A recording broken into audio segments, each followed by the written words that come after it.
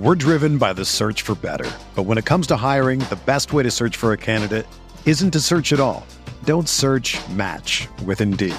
Indeed is your matching and hiring platform with over 350 million global monthly visitors, according to Indeed data, and a matching engine that helps you find quality candidates fast. Ditch the busy work. Use Indeed for scheduling, screening, and messaging so you can connect with candidates faster. Leveraging over 140 million qualifications and preferences every day, Indeed's matching engine is constantly learning from your preferences, so the more you use Indeed, the better it gets. Join more than 3.5 million businesses worldwide that use Indeed to hire great talent fast. And listeners of this show will get a $75 sponsored job credit to get your jobs more visibility at Indeed.com/Blue Wire. Just go to Indeed.com/Blue Wire right now and support our show by saying that you heard about Indeed on this podcast. That's Indeed.com/Blue Wire. Terms and conditions apply. Need to hire? You need Indeed. My name is Jari Bolander. Welcome to the Entrepreneur Ethos Podcast.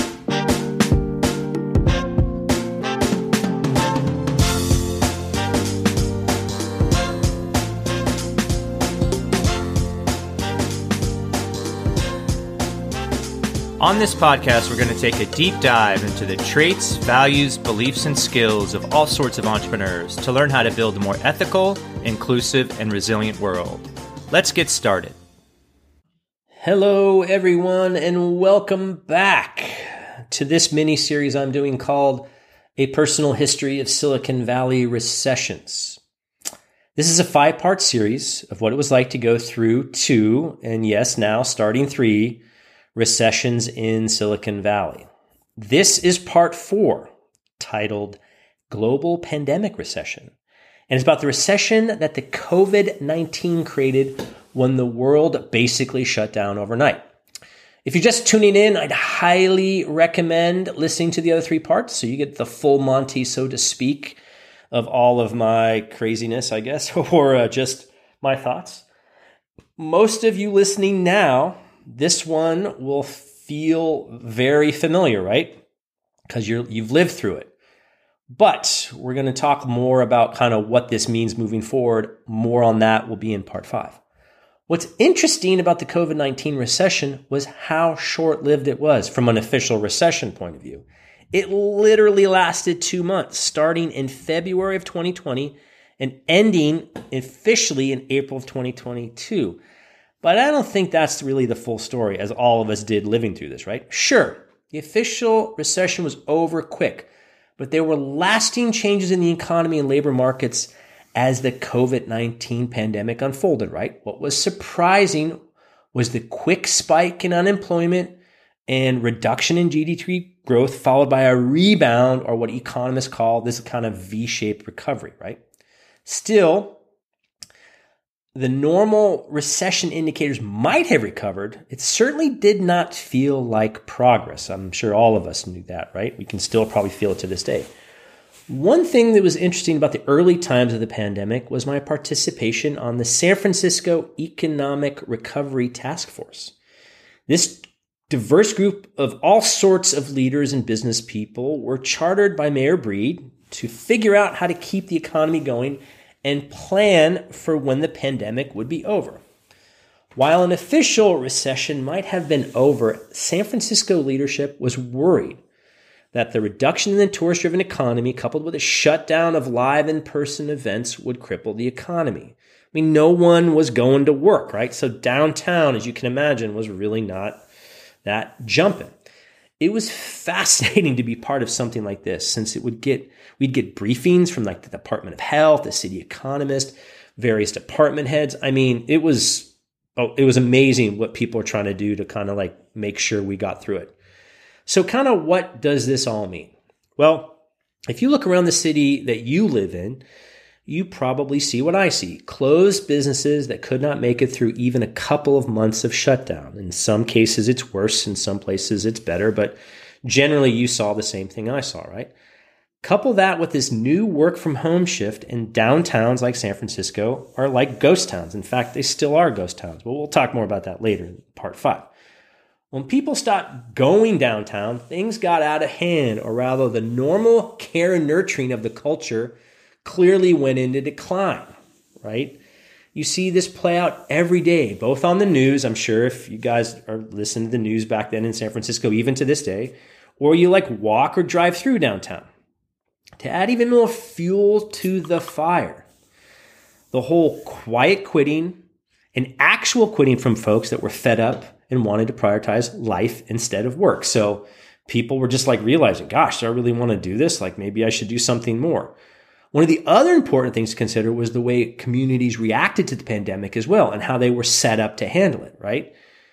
In San Francisco specifically, lockdown was taken a lot more seriously, right? You've heard this, right?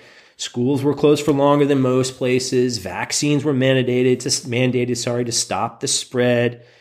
In the early days of the pandemic, this was considered prudent, and the results here showed it. I mean, we didn't have as much deaths, we didn't have as much, cases, but that's going to hurt the economy, right? Our discussion on the task force revolved around how to support businesses so they could continue to go on with all these restrictions.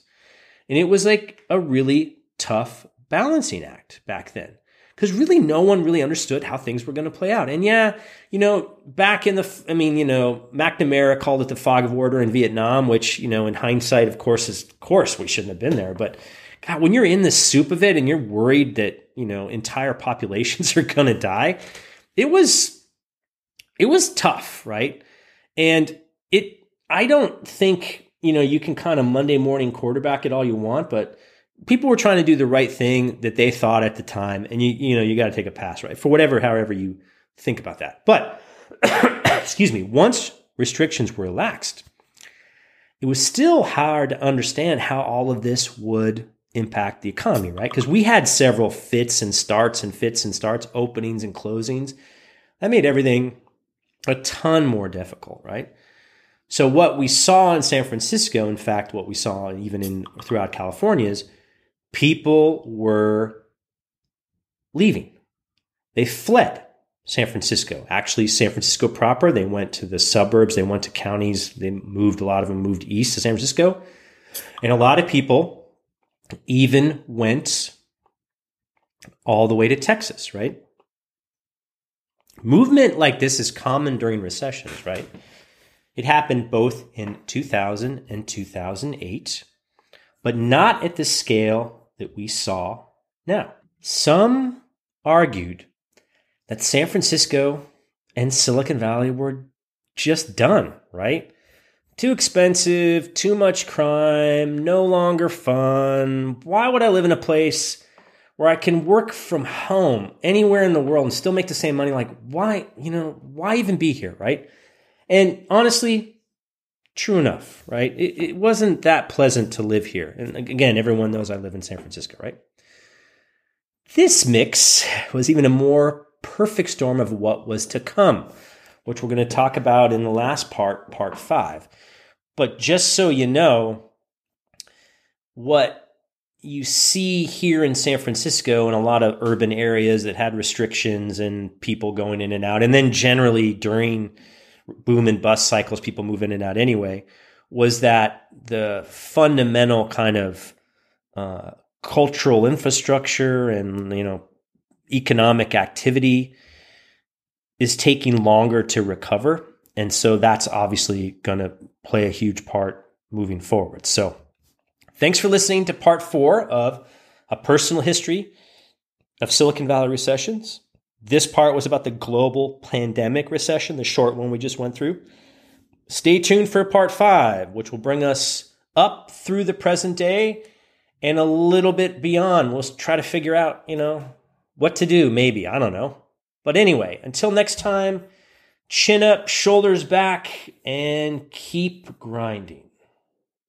Thanks for listening to the Entrepreneur Ethos podcast. I hope you enjoyed this episode as much as I did creating it. My hope is that you learned something that can make you a little bit better. If you enjoyed the podcast, please do share it with friends and review it on Apple Podcasts or Spotify. You can also join my email list by visiting theentrepreneurethos.com to get my thoughts on what I'm doing to get better, as well as what I'm working on. You can also pick up my book, The Entrepreneur Ethos, if you want to learn the traits, values, and beliefs that I think we need to build a more ethical, inclusive, and resilient entrepreneur and, frankly, world community. Feel free to follow me on Twitter at The Daily MBA and let me know if you have any questions or recommendations for a guest you'd like me to talk to. Also, drop me a note if you try anything we talked about on this or any other episode. I'd love to hear what's working for you. Until next time, keep getting better.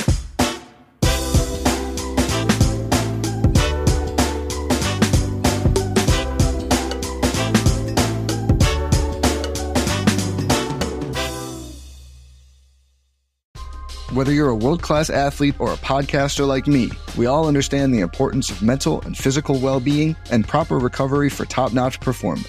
That's why I'm excited that Unified Healing is sponsoring this podcast. Unified Healing is a new and super innovative global network of wellness centers powered by Energy Enhancement System, or EE System. If you haven't heard of the EE System, you'll want to listen up. This technology promotes wellness, deep relaxation, purification, and rejuvenation. In hundreds of locations across the globe, access to a center is easy and affordable. Interested in experiencing the EE System technology for yourself? Go to unifiedhealing.com/bluewire to learn more and find a center near you.